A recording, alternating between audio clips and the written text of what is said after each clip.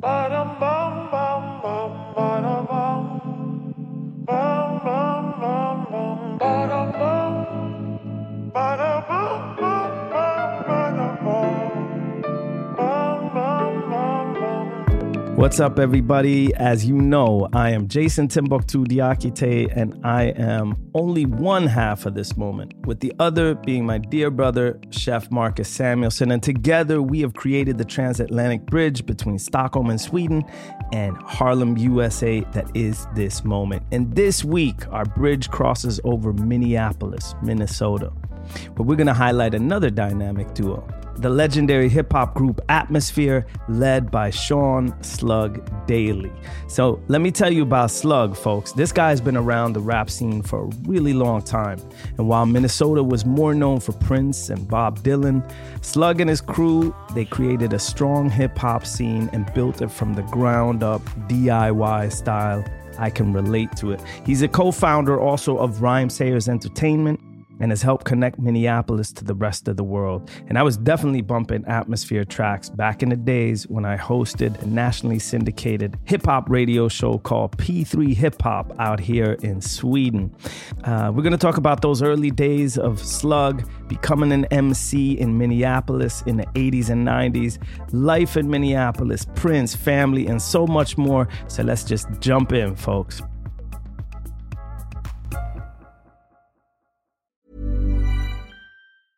Spring is my favorite time to start a new workout routine. With the weather warming up, it feels easier to get into the rhythm of things. Whether you have 20 minutes or an hour for a Pilates class or outdoor guided walk, Peloton has everything you need to help you get going. Get a head start on summer with Peloton at onepeloton.com. Hey, y'all, Darius Rucker here. You know, a lot of people ask me, what inspires your music? And one of the big things is a strong sense of place. That's why I love my home state of South Carolina and want to share the awesome things it has to offer. From the beautiful mountains down to the sunny coast, it's got it all. Not to mention two of my personal favorites, great golf and amazing food. Come see why I love this place. Visit discoversouthcarolina.com. You did something for the first time. The guest that we have for y'all today is nothing short of a legend, international, or I should say the global hip-hop scene. Everybody worldwide knows who this fellow is. Established, founded one of the most legendary indie hip-hop labels in the past 20 years in global hip-hop culture. We have none other than Slug from Atmosphere on the podcast. Welcome, hey, Slug. Thank you so much for having. Thank you for that introduction. It's great to have. Yo, you. like I might sample that. That was beautiful. I appreciate that. It's kind words. So Minneapolis, you know, in Minnesota, when you're American and Swedish American, Minneapolis is almost like the capital. That's like where so much of our Swedish heritage culture is. It's the little Swedish foothold in the United States. And I've cooked there a ton of times, and I've been there many, many times. And as we had restaurant Aquavit, I was always looking for sort of the culture, the music scene, because it's a really, really vibrant music scene. So, Slug, tell us about Minneapolis music and how you came up in the city. For me, I'm very fast to say coming up in Minneapolis was a blessing in many ways. You know, when you're younger and you're an artist and you feel like the world is against you and trying to hold you back and keep you down, you know, you have all these things that you will prop up to prove how much of a struggle it is to get heard by somebody. Coming from Minneapolis, it's actually true.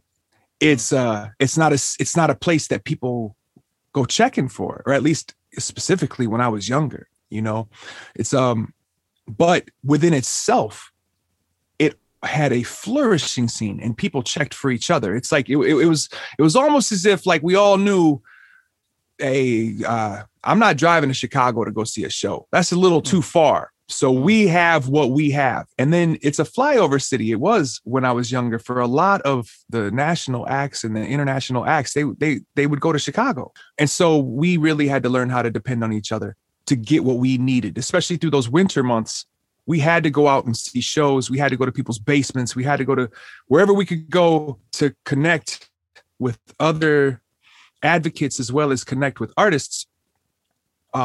You learned how to kind of depend on yourself and your surroundings for that. And so it oddly nourished us and it nurtured what we were doing.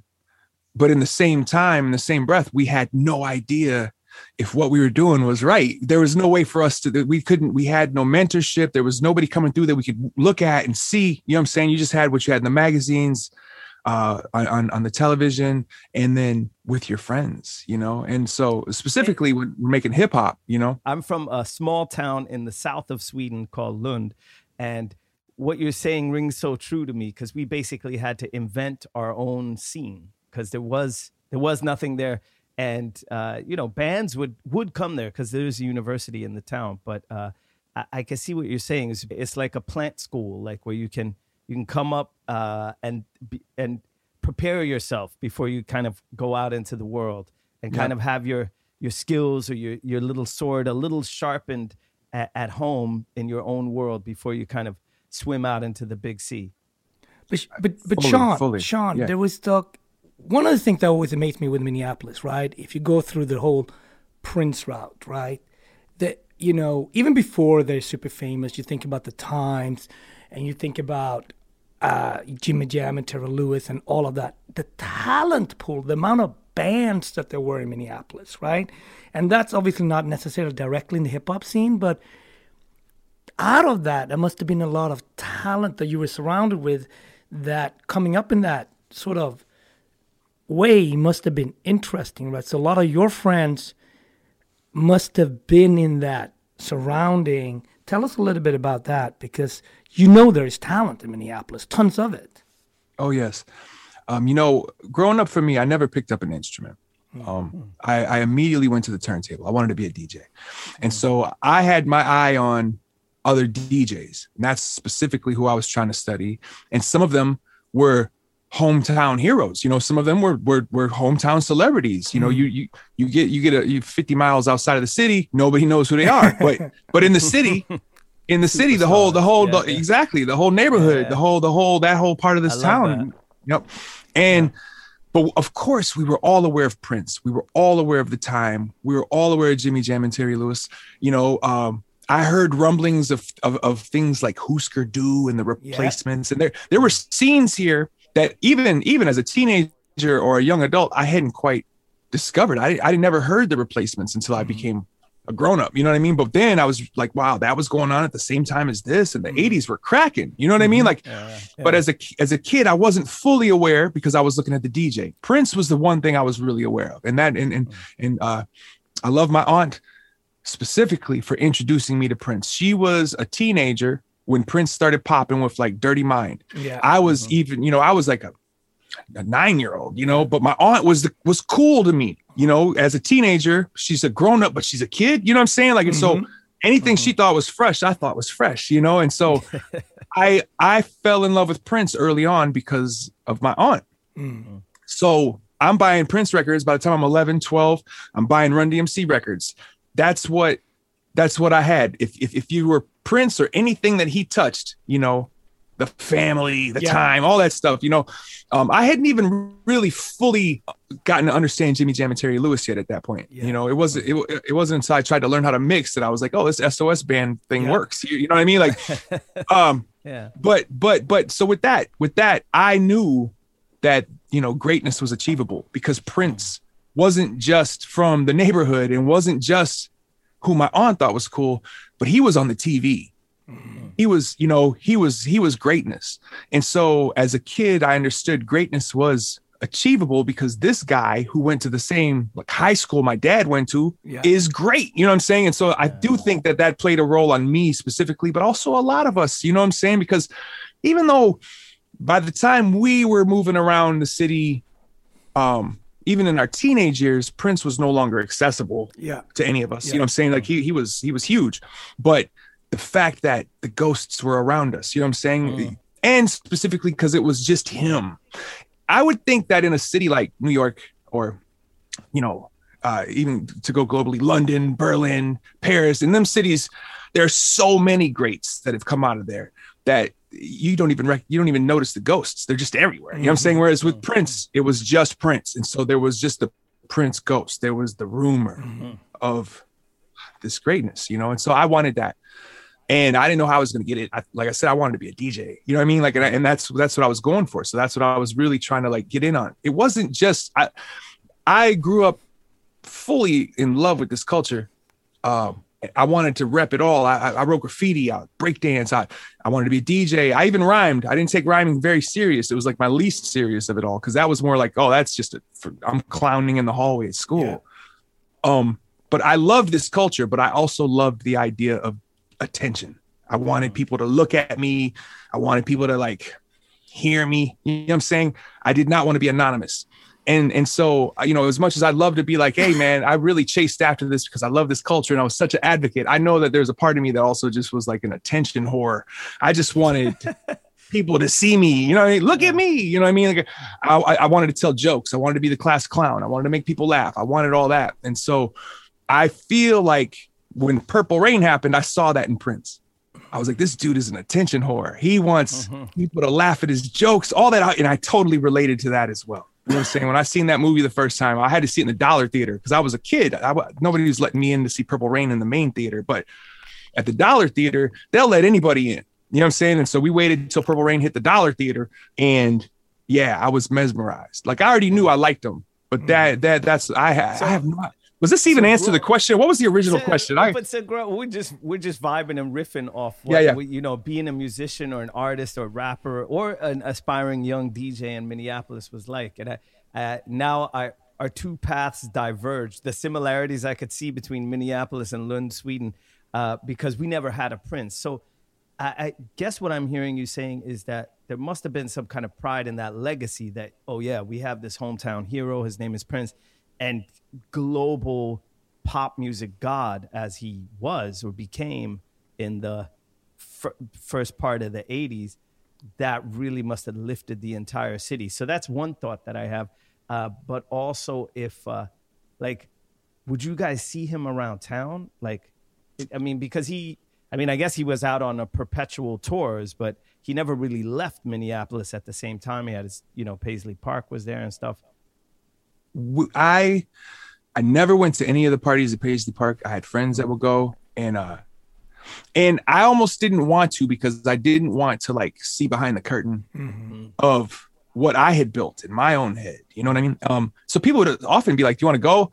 And also, I knew, what are you gonna do, man? You're gonna go out there and stand against a wall? I'm not gonna go. You know what I'm saying? Like, I'm gonna do what I do. I'm gonna do what I do here at these spots, and I can't just go there and do that because there's, you know, it just wasn't right. So I saw Prince one time outside of the times that I've paid to see Prince. Like I've been to a handful of shows, but one time he showed up at a spot that in the 90s that we used to freestyle at. You know, they used to do this thing on Wednesdays where they would let people from different. Rolled into a local like open mic night. Basically an improv night. He rolled up. Yeah. He was friends with a woman, Robin Robinson was her name. She was on the local news here, but she was like a celebrity because she kicked it. Robin. You'd see her. Okay. Yeah. So they were friends. She brought him to this spot one night. And we all really like it felt like she did that as a favor to us. You feel me? It was one of these things where I was like, did she really just bring Prince up in here? This is tight. You know what I mean? And that's the that's the one time I ever was like actually in a room with. And did you get on the mic that night? I was already on the mic when they walked in. Wow. We were on stage. There was a handful of us. I've told this story before. But not to too many people. We were on the stage like we do. And there's a fella named John on the piano, and you know, I can't remember who was on drums, but it was with a live band. The live band on Wednesdays. Yeah. It was called Freeloaded Wednesdays. Yep. Mm-hmm. And here he comes, and one of the other MCs standing next to me is like, "Hey, is that little dude over there?" And I'm already knowing. I'm like, "That is." I'm like, "That is," you know. And so, and this is the mid '90s, right? So I hadn't really gotten too far outside of my city, but in my city I was bubbling. And so I just go in and I'll rhyme for 20 minutes. You don't cut me off. You know what I'm saying? So I just go in and I start rapping. My eyes are closed. Wow. I'm just vibing. And it was like when we freestyle with the band, it wasn't just like, you know, I'm over your head like a rafter. It was like, you know, start trying to describe a tree and all kinds of crazy. You know what I mean? It was like, it was just deep. Stream of consciousness, you know? And all of a sudden, John starts beating on the piano. And I'm like, oh, man, he's showing off. You know what I'm saying? Like he's going in. And usually, you know, they'll give you some breathing room to let you do your thing. But right now, it's like I'm battling with the piano today. And I turn and look, and it's him. Yeah. Oh, nice. Seriously. So I was like, let me fall back. You know, so I'm going to shut up. So you were actually jamming with Prince. I got to rhyme for, I'm going to say somewhere between 60 seconds and 3 minutes crazy. On top of, we had an overlap, a transition. Once I realized he was there, I fell back because I was like, hey, I can't rap to what he's doing. It's just, it would be wrong. You know what I mean? Like, crazy. It's also crazy. It's like a pro.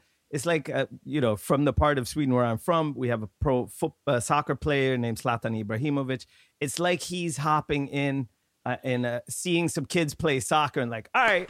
I mean, it's like a no, it's not. That's incredible. No, it's not. No, it's not. No, but it's beyond. No, it's not. I'll tell you what.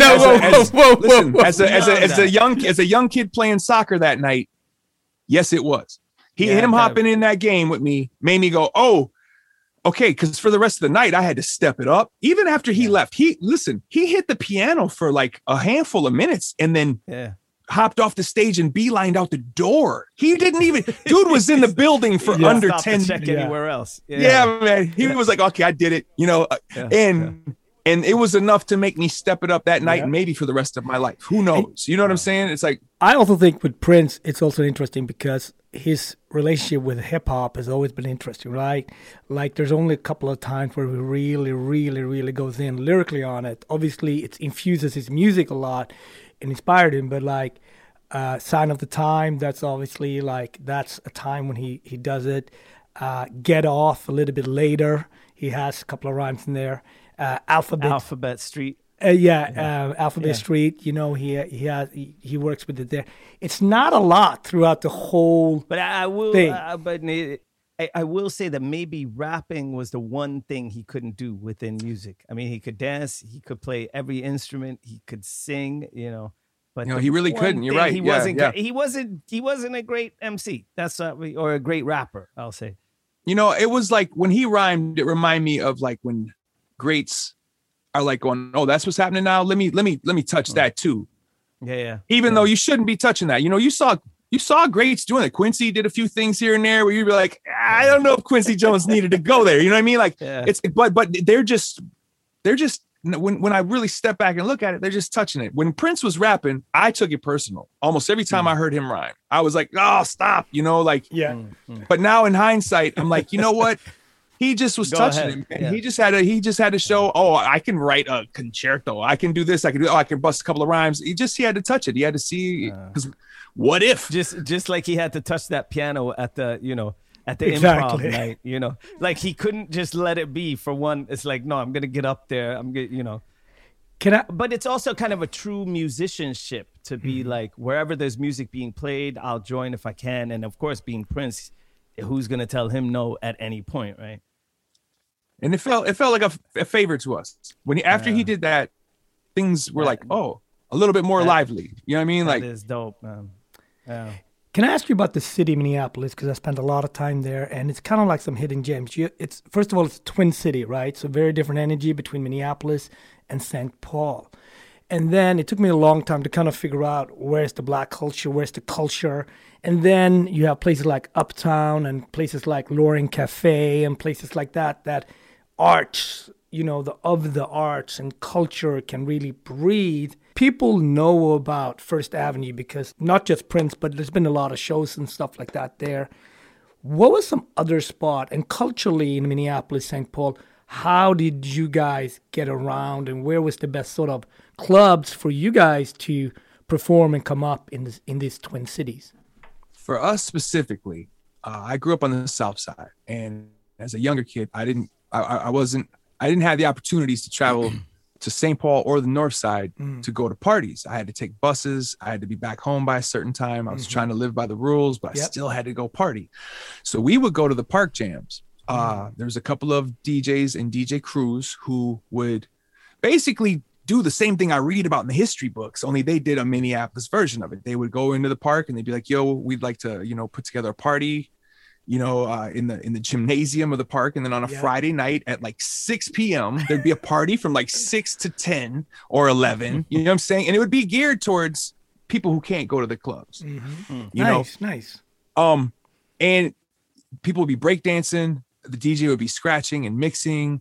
People would be hanging out, wearing whatever their nicest thing was that week. You know what I'm saying? It was the full experience for somebody like me who didn't know any better, And so going to these things and meeting other people who like to go out and write on shit or seeing people, rhyme battles, things of this nature at this young age, I was really kind of fortunate that we had this kind of a scene going on that allowed kids to take part in. I was a kid, man. I was like 13, 14 years old, So we're talking late 80s, like 80, 87, 86, like 86. 88, Yep. 87. Yep. And, that turned into, at least for me, I started really collecting 12 inches after seeing parties like that. And I started really growing my record collection. I'm doing odd jobs, shovel sidewalks, just so I could be part of a record pool and get records like I was a DJ. Like I told them, I'm a DJ. I really am. Yeah. And so I got in the record pools and started getting records, and building my library and making little tapes, and I never really quite got it as a DJ in town. I never got it. It didn't happen. My path didn't lay that out for me. What ended up happening instead is I got into music. I got into going to see bands play, going to see rappers play, all these things. And I was just like, man, like I'm not progressing, really trying to, am I even really trying anymore? I'm writing rhymes now. What's happening? And by the time I really got it, I'd already transitioned to rapping. Now, during that era though, there was so much, because now I had a car, or at least homies who had a car. So I was able to go to St. Paul. I was able to go to the North Side. I was able to do these things. And that's when I really got to start to see how many dope DJs there were in the city. And I think that helped kind of reinforce that I am not going to be that dope. I don't have the drive. You could see that already then. I could see that. I didn't have the drive. Because it's interesting what you're saying. I think anyone, like I think about Marcus, for example, as a chef, and myself as an MC, it's as a kid, you imagine yourself there way before you're there. Like I didn't realize, or I didn't really ponder the fact that for the first 5 years as an MC that my songs were not that good. Not until, later could I look back and say, oof, that was really awful stuff. But luckily somehow I kept going, right? And didn't let go of it. So I always love stories like that. Like you saw yourself in a place way before you were there. And I don't know if we lose that ability a little bit when we become adults, or if we lose that ability a lot when we become adults. I'm sure that's different, but I just think it's beautiful. You were dreaming about being on a level that you weren't at yet. Oh man, I was dreaming about being one part Jam Master Jay, and then I wanted to be on the radio. I felt like the DJs that were on the radio were the greatest. So if you could be Jam Master Jay on the radio, if you could mix and scratch live on air, that was the epitome. And as I transitioned out of it, I had a friend who was like, I need a DJ for my group. I just need somebody to cut and scratch behind and play my beats. And I was like, I can do that all day. Like, I got this. Cause then I can hang out with you. We can practice, put together our little sets and our little sequences, you know what I'm saying? And that transitioned into him going, I used to see you rapping. You still rap, right? And I'm like, yeah, I rap. And then I just became the other rapper in the group. So I fully, I fully transitioned out of DJing, aside from later in life where I'm like, man, I want to DJ a party now, especially now that I can be like, hey, I want to come DJ your party. And they're be like, oh, is one thing, but you don't have to hit the like transformer scratch anymore, oh man, right? I guess I could honestly, I'll get up there now and just make a mess. And if people, it's one of those things now where it's like, I'm gonna do it just to do it. Like it doesn't, I don't expect greatness. But it's more like I want to just have fun. On one level, let's face it. I mean, I imagine like if you go down to the you know, the local improv night now where MCs, if there is one where MCs are freestyling, it's going to have a similar effect to when Prince came to the one, I imagine it, back in the days when you were a kid. You know, I have never actually put that together, but you saying that right now kind of freaks me out because I do show up at the things. Yeah. You know, this is actually touching so that's touching kids, you know, the people that are, you know, 13, 17, whatever, who want to come up, because there are the two major themes are not only are you, you know, founder and 50% and half of legendary hip hop group that is known around the world, Atmosphere, but also equally known and legendary Rhymesayers Entertainment, you know. Those are two huge achievements that not everybody does. So I would imagine if I was a kid and I was from the same town as you and you step in, I'd be like, whoa, okay, I want him to hear me rhyme because maybe I'll get, you know, signed to Rhymesayers or whatever. See, this is something that I was oblivious to until recently.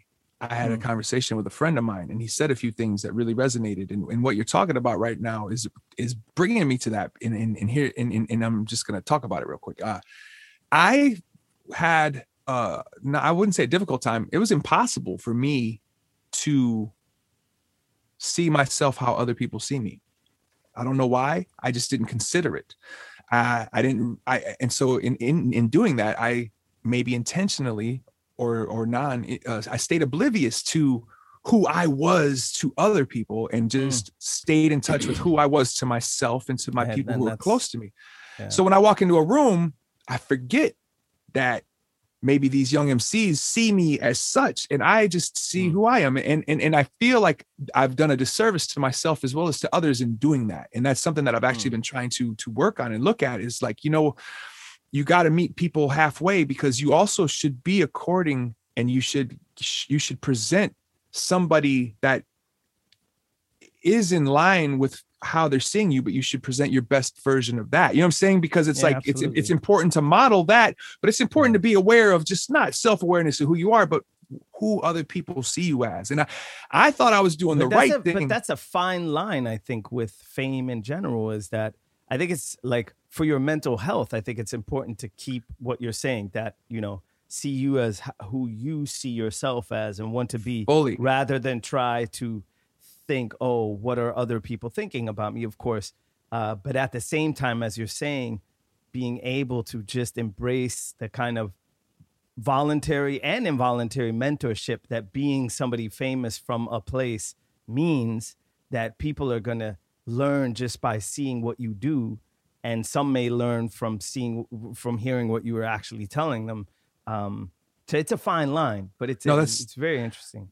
It's real, and I feel I love it. And now I'm waiting for this plague to get over so I can go out and exercise that and deal with that, because I feel like it's important for me to figure out how to deal with that. I feel like, you know, and as you said, you know, the mental health side of it is a part of why I was always like, just keep it real, be true, be what you know, how do you feel? Show. But it's like, the truth is, there's so much room for misinterpretation. And so if I'm not having the best day, like anybody doesn't have the best day, and if my energy gives that off in a particular environment, that can actually become detrimental to somebody who may, you know, it's that don't meet your heroes kind of thing. And that's not me saying I'm anybody's hero, but more so saying, hey, you know, there's a reason why we say don't meet your heroes. And that's because you find out they're regular ass people with regular ass problems, et cetera, et cetera. So I don't want to hide the fact that I'm regular people with regular problems, but I just want to make sure that I nurture this relationship that was created before I even met this person who's standing in front of me right now. You know what I'm saying? It's like that person may have an idea of who I am, and I've never seen this person before. And so I've got to make sure I'm nurturing whatever this relationship is between us. It's how I talk to everybody now. It's like, even talking to you guys in this podcast, it's like, I want to make sure that it's like, hey, you know, you say these nice things about me, Rhymesayers and this and that, but I'm this dude. So how do I find a way to meet in the middle and make sure that I say, hey, thanks for saying these nice things about me, but still also show you, I'm just a fucking dipshit like everybody else. Sean, tell us a little bit, how did you like, I'm going to start an indie rap label. That's a big idea. That's a big idea, by the way. You How did started that come about? even before the group. Yes. So yeah. It wasn't so much that interestingly, when we talked about my grand visions as a kid of what I wanted to be on that stage, by the time I got into my 20s, those grand visions went away. I rapped in a local rap group for fun. There was no future in it. I knew that. I had a child already. I was working full-time, total work ethic guy, getting up at 5:30 in the morning to go to work. And I rapped on the side because it was a way to have fun and still connect with my friends. It was an excuse to smoke weed too, which was kind of had become a thing in my life in this time. You know what I'm saying? In this time, I was like hippie. This was hippie Sean. You know what I'm saying? Like, and that's what we used to say back in the day with people whose potheads were hippies. You know, like it was a different Sean. I was peace and love and trying to figure out how to adjust to the universe as a dad and as a person who wanted to love my job because it provided health insurance for my kid type of a human. And then people started going, man, I like your raps. And we did not foresee this, you know what I'm saying? And I reconnected with somebody I went to high school. His name is Sadiq. Just to keep it, super obvious and Sadiq is really the brains and even the drive behind Rhymesayers. His last name is Sayers, Rhyme Sayers. It's named after him. You know what I'm saying? And so Nice. And so the contribution that we made, the thing that makes us partners is we went out and did the rapping. We went out and made the music. And then we contributed resources to our belief in his idea. You know what I mean? But Rhymesayers is him, and I love when people they give me all this credit. I'm like, man, could you imagine me having to make decisions for a record label or any kind of business? Like, that's just not in my wheelhouse. It never has been. I am a work ethic person. I'll go do the work. You tell me what you want. You want stickers up on that mirror? I'll go put stickers on that mirror. You want me to hang posters? You want me? That was me all day. So that was my contribution to it. But I see a similarity, Marcus, with how being a chef on the level that you are and also running a record label or being a co-owner of a founder and co-owner of a record label that is also very kind of has this magnetic effect on artists, all over the world, is that you both have a responsibility for these like up and coming stars or people that are already stars, and it's dealing with a lot of people's expectations, maybe disappointments, but just like it's a lot. Myself, I ran a little indie hip hop label in Sweden for 10 years, and it was really I found it really difficult to kind of be responsible for other people's dreams in a sense, and especially when things didn't go the way that they wanted. Now, for all our listeners out there, and for those of our listeners who may not know, like Rhymesayers on their roster through the past 2 decades have been people like Brother Ali, Dilated Peoples, Atmosphere, of course, Aesop Rock, Jake One. Hasn't MF Doom even released stuff with Rhymesayers, and Budo from Seattle, Blueprint? Yeah, it was just like incredible. Jean Grey has done stuff, right? Wow. Yeah.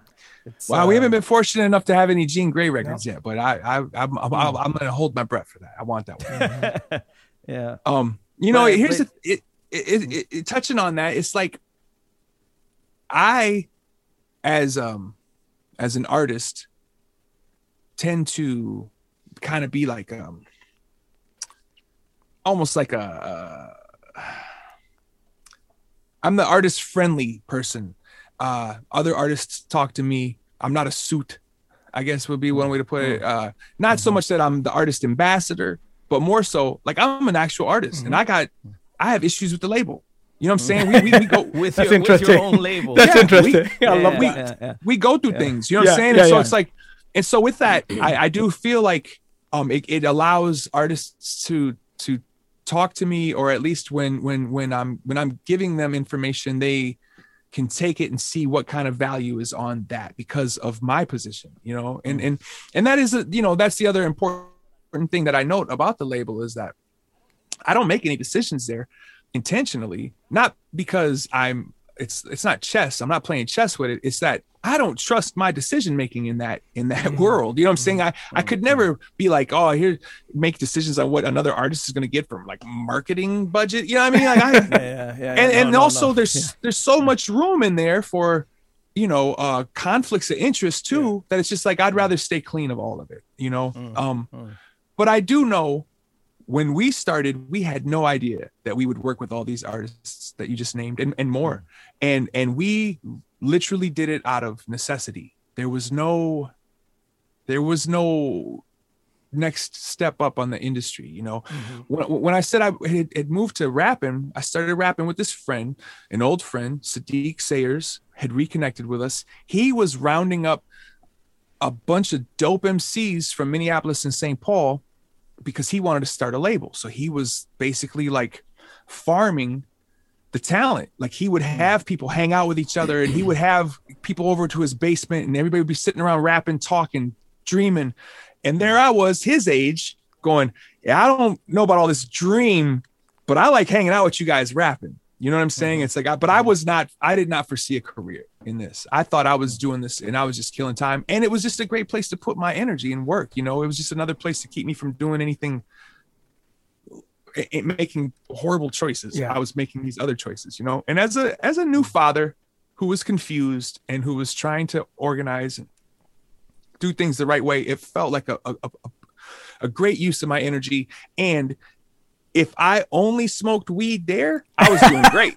You know what I'm saying? Like, I'm not taking it home with me. I'm not, you know what I'm saying? Yeah. So it became, I wasn't going to bars and stuff, it was like my weekend spot to go make songs. And that's how we met Anthony. He came in to start providing beats for all the different people that Sadiq was working with and whatever.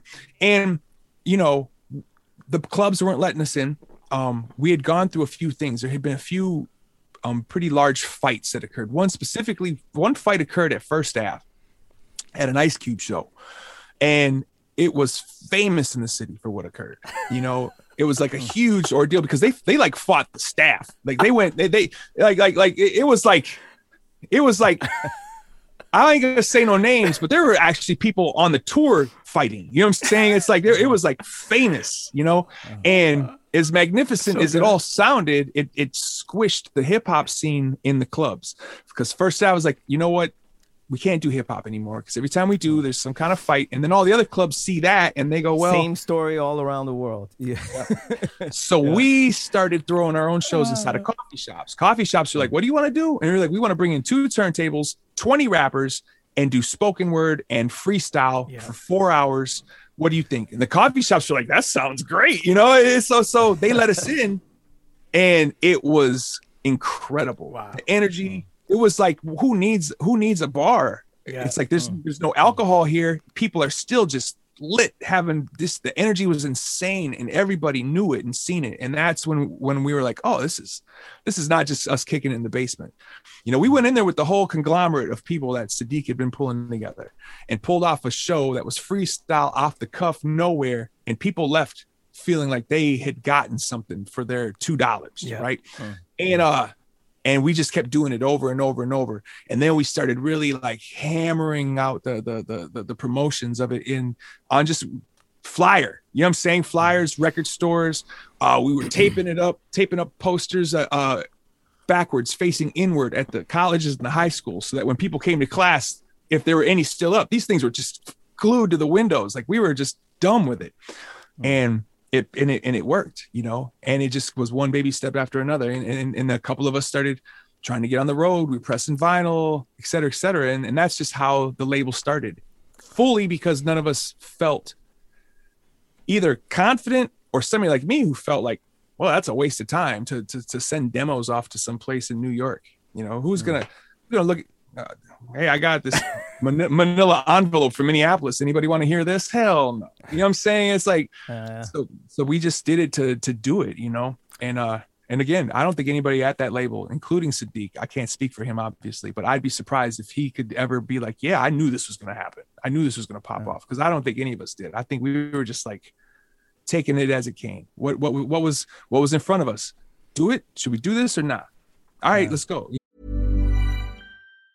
Spring is my favorite time to start a new workout routine. With the weather warming up, it feels easier to get into the rhythm of things. Whether you have 20 minutes or an hour for a Pilates class or outdoor guided walk, Peloton has everything you need to help you get going.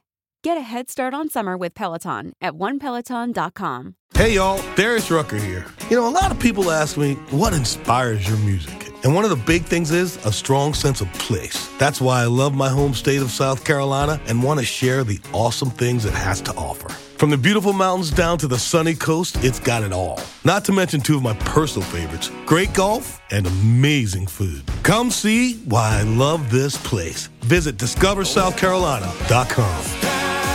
You did something for the first time. But it's a great story, It's a great incredible. story. And you're more than 2 decades, both with years. Rhyme Sayers. Yeah, both with Rhyme Sayers and Atmosphere. You got your father of 3 now. So I guess, your oldest must be about as old as you were when you started Rhyme Sayers. Oh, he's older. Yeah, he's older. He's even older. So very few artists, very few hip hop indie labels have that lifespan to be, current, to just to survive that long. How is it now where you are now in life? Being a part of Atmosphere. Of course, now you haven't been on tour during the pandemic, but up until then and inshallah afterwards as well, of course. But how does that look like for where you are in life now? It's interesting because we have, just like how it started, we still have no idea what we're doing. Like, we've learned we got some muscle memory for when certain things show up, but there's plenty of things that we're just like, well, what do you want to do about that? You know what I mean? It's just like, you're still just kind of taking it as you go. And we're not, if we had some kind of thing, we're like, okay, every December we record, every this, but it's like, it's still always just like all over the place. And so I still kind of feel this weird rush of adrenaline every time I have to like stop and figure out what the next 6 months to 12 months are going to look like. We've learned a few tricks. Play the old songs live, but still put out new songs on a regular basis. Play the old songs live, put out new songs. And it used to be like, we made a record. We made a record so that we could go on tour. Exactly. And now I realize we don't have to make a record to go on tour, and we don't have to go on tour to make a record. They're two very, very separate things for us now. That is, that's a deep insight, though. It's a good place to be. It's a good place to be, because when I make my music, I don't have to even consider, like it used to be like, I don't care what people think. I'm making what I want to make. Yeah, everybody has that feeling, right? Until people start to like your music. Then you're like, oh, I wonder if they're going to like this, And then I'm at this next phase where I'm back to like going, I don't know that it matters if people like this new album or not. Like, I'm making this to make Anthony laugh. This song was so that he would be like, oh, I can't believe you said that. This song would be so that he would chuckle. This song, you know what I mean? It's like, I'm back to making music specifically for the immediate reaction of Anthony first and foremost. Then I want to see what my kids think when I play it in the car without even like introing it. Just be like, oh, that kid is singing the chorus. Oh, that's tight. It's back to me not really having to consider what the audience thinks, just like it was in the beginning. But the difference is, in the beginning, you were like, I almost defiantly, I don't care what the audience thinks. Now it's not even a defiant thing. It's just kind of like, it doesn't matter if they like the new music, if they trust me. If they trust where I'm going to go with this music, they might hear this record and be like, yeah, I'm not feeling it. And then 5 years later be like, yo, that record actually was good. And I didn't even realize, you know what I mean? It's like, I have this process with it now where it's kind of like, if it grows on you, it grows. If you like it out the gate, I'm cool with that too. I still want to take left turns and not give you what you was expecting. But at the end of the day, I don't know. I don't know what people want. I don't know what people like. I know that they want me to play something from 2007 every time I get on the stage. I'm fine with that because I still have a pretty good relationship with a lot of that music. You know what I'm saying? It's like there's certain songs, just like you might know, there's certain songs in your past that you might, I don't ever need to play that. I don't want to hear it. I don't want to show it. I don't want to be it. They're often the ones that don't work too well live anyway. It's like the natural kind of musical Darwinism kind of thing. Yep. They kind of fall off. But let me ask you a piece of advice, just from one MC to another, seriously. Because I'm only the father of one, and I became a father late. So I was 43 when I had my daughter. She's now 3.5. Beyond everything else and Rhymesayers, within Atmosphere, you're also, or as I know you, is as a dope rapper, you know, who writes and spits really kind of literary lyrics and like stories and like, you know, just a real bona fide MC. Like, as a father of 3, how do you find time to write that type of, like, to spend those hours in the studio to write those lyrics? I mean, both through the years, but also today. 3.5-year-old. I have a kid that just turned 4. That's a great age, by the way. Yeah. And I actually have 4 kids. I got 4 sons, actually. The oldest one's an adult, and then somewhere in my late 30s started having them again. And it's very, very different experience between the first kid and then the next batch of kids. But the time that I had to create a work schedule where I would wake up, do what I had to do as a father, get kids out the door to school, what have you, and then immediately go to the studio. And I would be there until lunchtime. And then at lunch, I would maybe go and have lunch with whatever family was around. And then so I kept the studio close, you know what I mean? And so it's like, but I had to treat it like a job. And I feel like if I just would have waited around for, you know, inspiration to strike or something like that, who knows? I wouldn't have spend those 16 hours in the studio, you know, smoking a J and waiting for, like, just vibing. You can't do that anymore. I would just, I go and I just start writing and I force it. And then ever since I started forcing it, I love it. It's like it actually gives me, it's like now I feel like there's a purpose that's way more than it's almost as if the destination is no longer as important as the path. You know what I'm saying? It's like there's this purpose that I'm working with, that I'm akin to, that even if this doesn't end up being a song, that part of it didn't matter. What mattered was I'm using the muscles, I'm working, I'm doing this, and I'm getting it in, you know, I'm compiling material for no reason. Marcus, you must have the exact same kind of feeling when you had Zion, that, like, because I mean, I know you spend hours and hours and hours and hours, like all the waking hours of the day in the kitchen. Well, first of all, listening to this conversation, I really love it because your path in many ways are very similar, right? You guys in the mid-90s, 96, I mean, Jason, it's kind of like parallel, almost like your career path, and to listening to this, and also we all come from smaller cities, right? Lund, Gothenburg, Minneapolis. And I think it's also very aspirational to listen to. All talent doesn't come from London, New York, or Paris, or whatever it is, right? And, you know, I was just thinking about your timeline with Juju Record. It's a little bit after, but it's pretty similar. Like, you know, that idea of being a chef and owning a restaurant, but mostly being on the cook side, right? I can have issues when I'm on the cook side, but as an owner of the restaurant, I have to think about from the owner's point of view. And I also don't trust my decisions on that, right? So I kind of leave that to a partner because I know what it is to be a cook and feel, you know, that grind. So I'm very biased, you know what I mean? And most of the time it's actually not beneficial for the restaurant. I'm mostly just with my crew in the kitchen, right? So there's so many creative similarities. Obviously your path work is more in the same field, but as a creative, you know, you just have to plow forward. And the love for the craft. When I think about all the three of us paths, right, we basically came up around similar time, and it's like the love for the craft, you know. And you talk about, Sean, you talk a lot about work ethic, and you know, for me too, like if I'm working, then I know I wouldn't go out and do something destructive. So like the restaurant, especially when I was a kid coming up, my parents were so happy I was working in the kitchen because, you know, as other kids, they stole a car or they did other stupid stuff, right? I didn't have time to do any of that stuff. So I always feel like food always, and kitchens always saved me from a lot of extra time. I didn't have time to mess up. But the one thing that we've had more laid out as a path that maybe the music world doesn't have the same is mentorship. You are not considered a chef unless you mentored.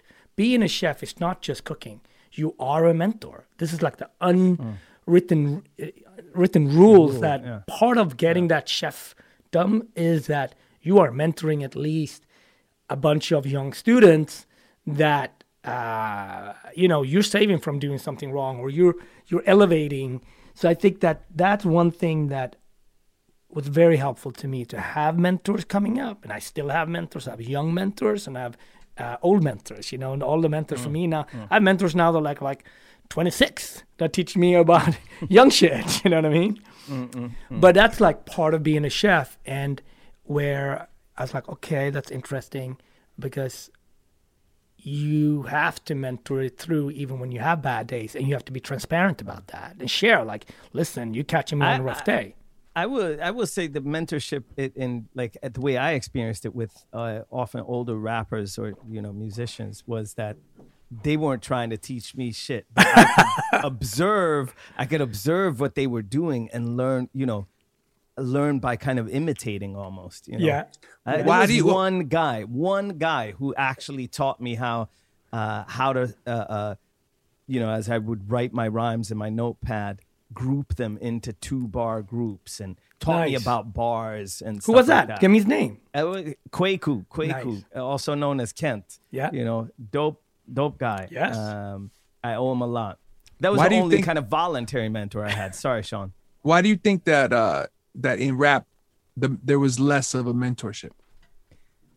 When I came up, everybody was like all the other MCs, and especially the ones that were older, were trying to be, you know, stars in their own right. They weren't really trying to look out for, like, I had other friends that were MCs, and but I don't think we saw that as mentorship. We would just hang out, just like I picture you guys in Sadiq's basement in Minneapolis.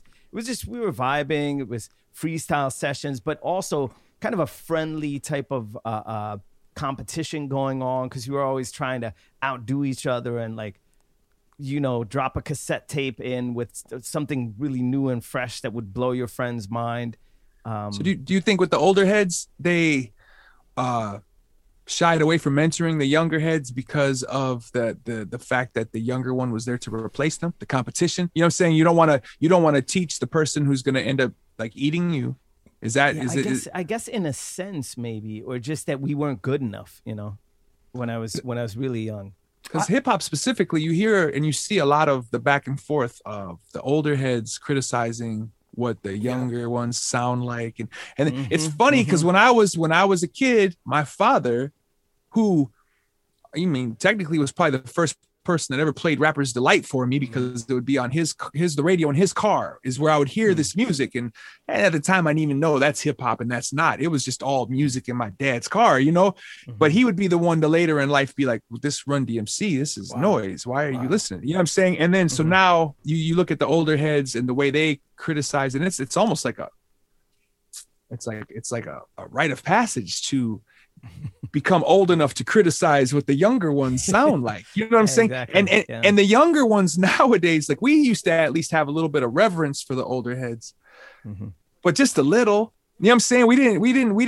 We had to get older to finally start saying, oh, I really respect the elders of rap. You know what I'm saying? It's like, absolutely. But you don't say that when you're 19. No, man. When I was 17, I loved Melly Mel, but I wasn't like, yo, I respect Melly Mel. You know what I mean? Like, it's like, now I'm older. Man. I'm like, yeah, Melly Mel, you know, but I guess what I'm saying is like, there's not an ageism, but there's just almost this like generational beef that happens here that I think keeps the mentorship from, and I concern for that because I want to be a mentor, but it's a weird space to try to occupy because it's like, for me, that means I'm trying to show you I know what I'm doing. Cause if you really look closely, if you look closely, I don't know what I'm doing. You know what I mean? It's But it's also different. You know what I mean? Like you, as a kid, as a mentee, you got to be open for it. Like when I came up in Sweden, I knew that I had to go abroad, and there was an older chef that's just like, I will send you abroad.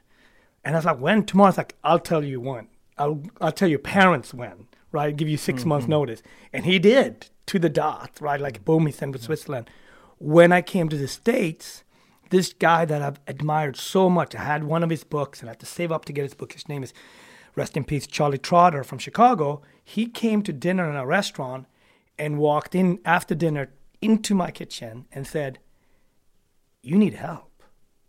Wow. He just walked straight in and said, see, that could be devastating. Yeah, but I was like, I hear. stood there, but he's like, and I'm going to help you out. He didn't just say, acknowledge, like, and he's like, you need help, but I'm here to support you, right? And I was like, I'm going to mentor you. And I was like, okay, should I call you? No, I'll let you know.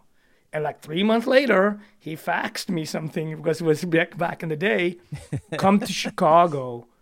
We have this chef event where you can be a fly on the wall. And it was a chef event with Nobu and Adrian, Ferran Adrià, which was El Bulli, which was the biggest chef in the world at the time, and this guy from Australia. And he said, you're not allowed to touch anything, but be a fly on the wall and watch these guys, and that's it.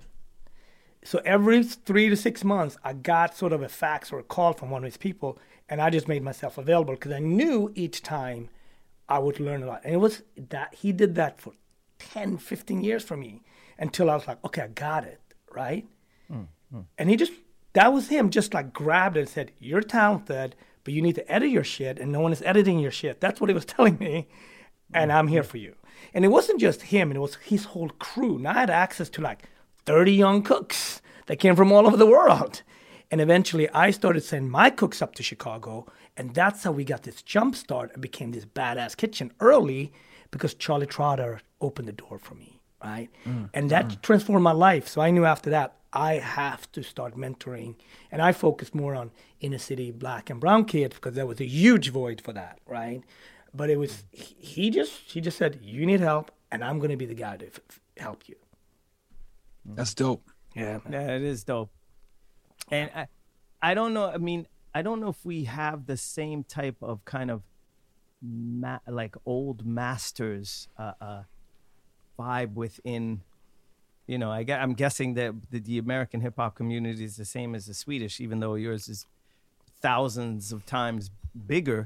But where like, it's like either you can rap, you can write a good song, or you can't. And once you can do that, you're pretty much, you know, okay, an older artist might have a longer track record, but it's still like, you know, sure, you've been a star for a longer time or you've done more stuff, but check me now. I got fresh stuff that everybody wants to hear. And then there's not really levels in that. You know what I mean? But you are that person, so Jason, in Sweden. Well, no, I'm just you saying, are that I'm just person for a that, lot of people. But with chefs, it seems like there's more like really established like steps. Like this is an old master. Like we revere what he says. Also, probably because teaching somebody how to kind of act on stage or how to write or how to just carry yourself, or they're all like more like in your character. It's like emotional. It's like hard to teach. Whereas being a chef, there's a lot of like technique and there's a lot of different techniques. Sure. I'm guessing there's like.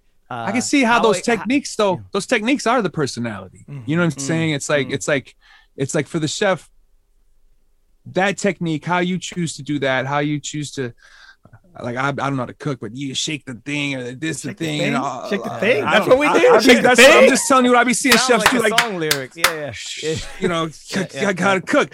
I just feel like more like chefs are more like DJs. That's what I think. You know? See, I think it's like this. I think it's like this. I think the rappers now go, oh wait, you still using celery? You can't use celery. It's like that. You know what I'm saying? It's like in hip hop, hip hop, everything changed. We stopped cooking with beef, and now we only cook with this. And if you and the older head is like, older head is like, yo, I used to actually cook with drums. What are you doing? You know what I mean? It's like, so like we don't use drums anymore. So, but the chefs, you know, when you're doing the thing with the this and the shake and the things, do you have to also watch what the youth are doing and be like, oh, I got to learn how to do that now too? Listen, because I remember, No, listen, but you know, for me, mentorship is more about the mental stage and which doors and which steps are happening. If you're going to go through that, those are different steps. I speak to young chefs every day that calls me, hit me up, text me, and it's so much about the mental health game, right? Because it's a brutal amount of hours you got to work, and then it's like your restaurant through COVID, maybe or maybe not is making it, and you're still working as hard, right? So for me, mentoring is a lot about the mental game, actually, what's happening and what's next. What I love, learning-wise, ingredient-wise, I learn more from the younger chef than from my peers because they're definitely technique-wise, ingredient-wise, they want it faster, quicker, more flavor-driven, right? So they're teaching you about share plates. Yeah. And So stuff it's like that. So, but I love this. I look at it as being a boxer, being in the ring. You gotta go with the ones that you come up with, but you got the young ones coming up, and that keeps me fresh. You know, I love having all the young guys go at me and come at me, and I learn a lot. You know what I mean? And it's just like without that, you know, level of energy, which is needed, it would be boring, you know. So I'm really grateful at this moment, and I just love it. I love it, Guys. Before we don't want to keep you all. Well, it's night for me, but all afternoon, Sean. But before we kind of go, there's another kind of perspective on Minneapolis that I would just love to, but that we need to touch on, you know, because other than Prince, Rhymesayers, Atmosphere, and all the fantastic music coming out of Minneapolis, unfortunately, in the past couple of years, you know, since Philando Castile, and then, of course, George Floyd, it has become, you know, known in kind of infamy as far as police violence against Black and brown people. What has the past 2 years, 3 years been like in Minneapolis, and how is it affecting you and your family, your friends, your music? That's a good question, you know, because it's hard to differentiate how much of the trauma is based in COVID, how much of the trauma is based in these, I guess, how would I describe them? These actions and decisions that have been captured on film that really are highlighting to us the disparities and the inequities in our community, basically. And how much of it is just from the overall world. You know what I'm saying? It's hard to differentiate the traumas. And I feel like that probably speaks to a lot of people, no matter where you live. But here specifically, it's been really interesting. And it's wild to me because I'm also hearing and listening to a lot of people who are becoming a lot more aware of how we react and absorb trauma, what it does to us. You know, there's just so much more therapy language that a lot of us grasp now and are able to articulate, you know. And so even the hyper awareness of the trauma is traumatic. And I can't speak to the rest of the world how the world feels. I can only just assume that everybody feels like we feel. And I don't even want to speak for everybody here, but for me, man, it's like, it's day to day, man. Some days are really good. Some days are not as good. You know what I mean? And it's interesting because sometimes you can't even figure out why today is not that good. It's just not. You don't always know, like, why does today feel like this? And it's just because of the paths you crossed today, the people you spoke with, and whatever they're going through. And as we share these energies. And so in this city, as you say, you know, it's just nonstop, man. But can I ask you something? It's nonstop. Yeah. It's so interesting because it's such a big thing right? And to live in Minneapolis, you know, to be defined by these big things, but then you're going to live in there like people are living day to day. Like on one you hand, got to go shopping. yeah. Or Even though there's a huge demonstration. Yeah. Are people talking about this? Are we dealing with it? What's happening on the ground? Kind of like as an Twin City citizen that dealing within this world, in the culture world, how is people responding or communicating? Or is it something we're not going there? It was so dark, we're not even talking about it. One of the largest responses, at least that I've been able to see, is what I spoke to in the sense of people are very aware. People have been learning the language. So when we talk to each other, it does feel productive. It does feel like this is moving somewhere with a positive energy. But I can't always tell, because sometimes even I'll get off the phone, I'll talk to somebody for a half hour and things will feel great, but I'll get off the phone and I'll have this slight depression after the fact because of what was just it's almost like the energy that was required to really be present for that conversation. I feel a little depleted. I got to go fill that back up. I got to fill my cup up again. And you know, I'm not even like, I don't even leave my house. I'm I was already antisocial for the most part. I only left the crib to go, and if somebody came to town that I was friends with, I would go and at least say hi to them at the show. I might not even stay for the show, you know what I mean? But I'm a homebody. I'm either working or I'm with the kids. And so this didn't change that. I was like that before COVID.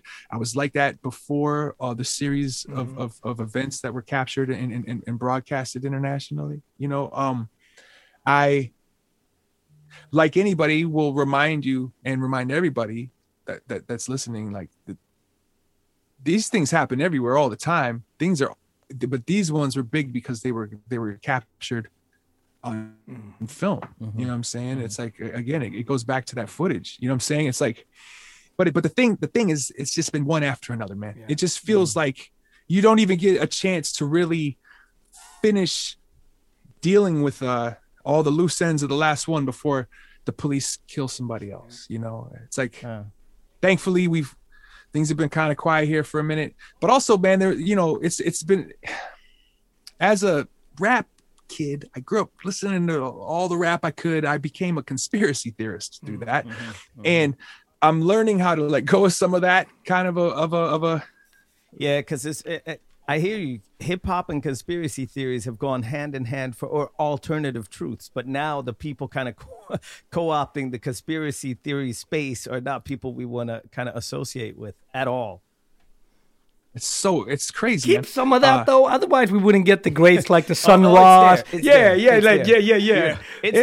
Please keep some of it. It can't go nowhere. It's just I just can't go to the meetings anymore. That's all it is. It's like I'm still in on it. I just can't kick it with the other people that have suddenly jumped in, you know. But with that said though, it's like, you know, there's a defund the police movement that got big around the US. I don't know if it's like that everywhere.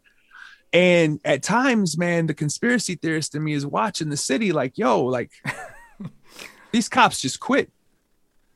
They just turned their head. Yep. They're turning their head. They're just quitting. And it's interesting because it's like, what it highlights is like, all right, so now I'm on the road and we're just not paying attention to traffic signals no more. It starts there. You know what I'm saying? We're just like, it don't matter anymore. You just better make sure, just keep your head on a swivel. And that's just trying to drive your kid to school. Yeah. You know what I'm saying?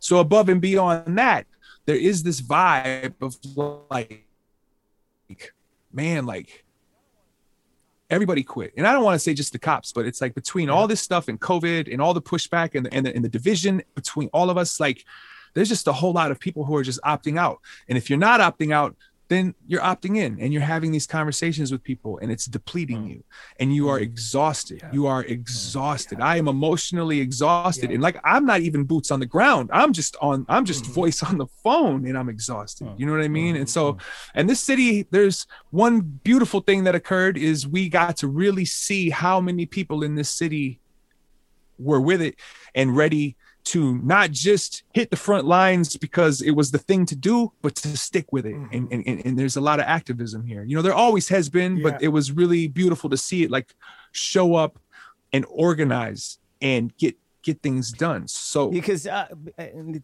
it's really unique and great to be able to hear you speak on that from being a Minneapolis, a resident of Minneapolis, because a lot of the footage that we were shown and the demonstrations and the uprising that kind of had Minneapolis as an epicenter, you know, after the murder of George Floyd, sent shockwaves. I mean, there were 10,000 people in the city where I live demonstrating because of it. But a lot of the footage we were seeing from Minneapolis was, as always before, burning supermarkets. It was looting. It was demonstrators. There was a lot of violence.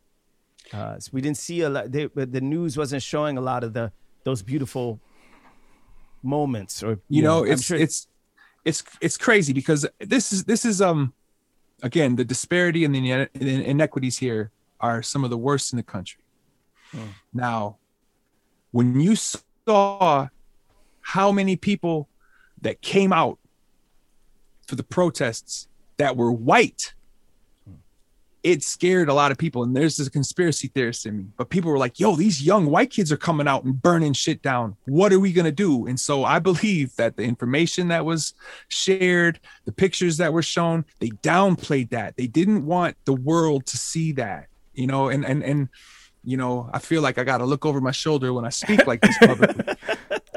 But I you know, it's like, and they didn't want to see that from here.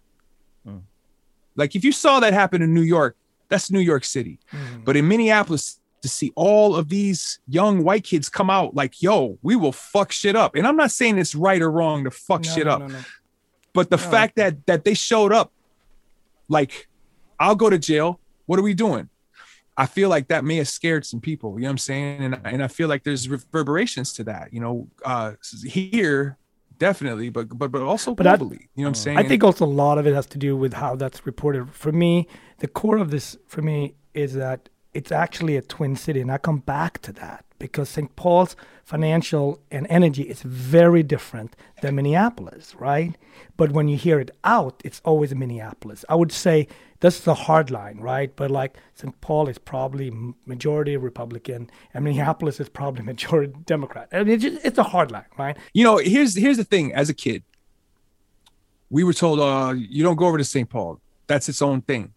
So you felt like, oh, you go over there, a bunch of Minneapolis kids, you might get chased by some St. Paul kids or who knows what. Once we got over there and started interacting, once we were old enough to start partying with those kids, they're just kids. Yeah. You get older and that's when you start to see what the real lions are, you know? And I would say right now, I don't know if St. Paul is as...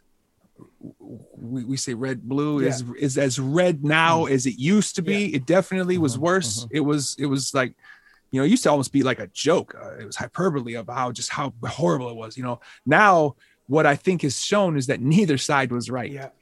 Both sides failed us. Both sides failed Black people specifically. You know what I'm saying? And in different ways, but also in the same way. Man, all they did is they put makeup on one and they put something else on the other. You know what I'm saying? It's like, and I feel like that truly is what it comes down to. And so when I say how seeing all of these different kids from different spaces come together and voice their anger of what the police did to George Floyd and the way it sparked off everywhere else in the world, I think that is worrisome to them. And if it isn't, it should be, because I do feel like there aren't too many more times that you're going to be able to like really push on this little skinny little bridge you guys got here, faking like we can cross this bridge. This bridge is going to break. And then, you know, it's like, it's all broken. Yeah. It's all broken. And I think that it's everywhere, man. I think it's here because I'm biased. I think that, you know, I live in America, therefore I know America's the problem. You know what I mean? But the truth of the matter is, it's everywhere. I've been Sweden. When I think about it, it's in Africa. It's everywhere. Yeah. So I think, you know, we you know, here's the thing. Can we get there? Can we break the bridge in time to save the world? I don't know, man. I hope so. Well, it's got to be Graffiti Bridge, right?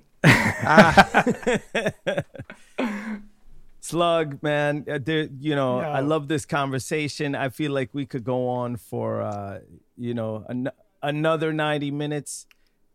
It's been an honor, a pleasure. Anytime, man. You've actually hit me with some advice that I'm actually, taking to heart. I don't have to make an album to go on tour. I just because I released an album doesn't mean that I have to play those songs. That's like very concrete advice that I'm taking from yet another involuntary mentor. Yes. Listen, man, all you got to do to go on tour is have fun and translate that fun to other people, man. People just want to go and have fun, especially now. If you know what I'm saying? Like, I respect what you've done, and I fully respect what you guys got up next. And so I love you. Thank you for having me on the show. If anybody ever calls and says, "Hey, I can't come, I'm sick," or whatever, there you go. We're gonna hold you to that, Slug. We're gonna hold you to that. I'll hang out with you guys anytime, man. Thank you so much. Thank you. That love is, coming right back at you, and whenever you're back, and not even just Sweden, but in this Nordic part of Europe, I'd love to come see you. And yeah, man, I hope to make it to Minneapolis one day. I was about to go when the pandemic hit, but it got canceled as so many other things did. So I'm still looking to come to Minneapolis. I'll hit you up, man. And I will be there. I will be there in 5 to 6 months or so, cooking. So I'll definitely try to get you out of the house and break bread with you. You guys are the best, man. It's inspirational, man. Take care. I appreciate you. Hey. Thank you. All right, man. Peace. Thanks again, Sean, for joining us. Shout out to all the rhyme sayers worldwide. Also, shout out to Elin Hedman for helping us set this up. Now, make sure you go check out that new Atmosphere project. It's called Word. It's available on all major streaming platforms. Also, make sure to drop by Atmosphere's web store. They sell some dope cassettes, CDs, and vinyls. Always go for the physical copy, folks. And to our listeners, tell us what you think about the episode. Who else should we interview? What topics would you like to hear us dive into? We'd love to hear from you. Leave us a message at thismomentpodcast@gmail.com or follow us on Instagram @thismomentpodcast. We'll be back next week. Peace.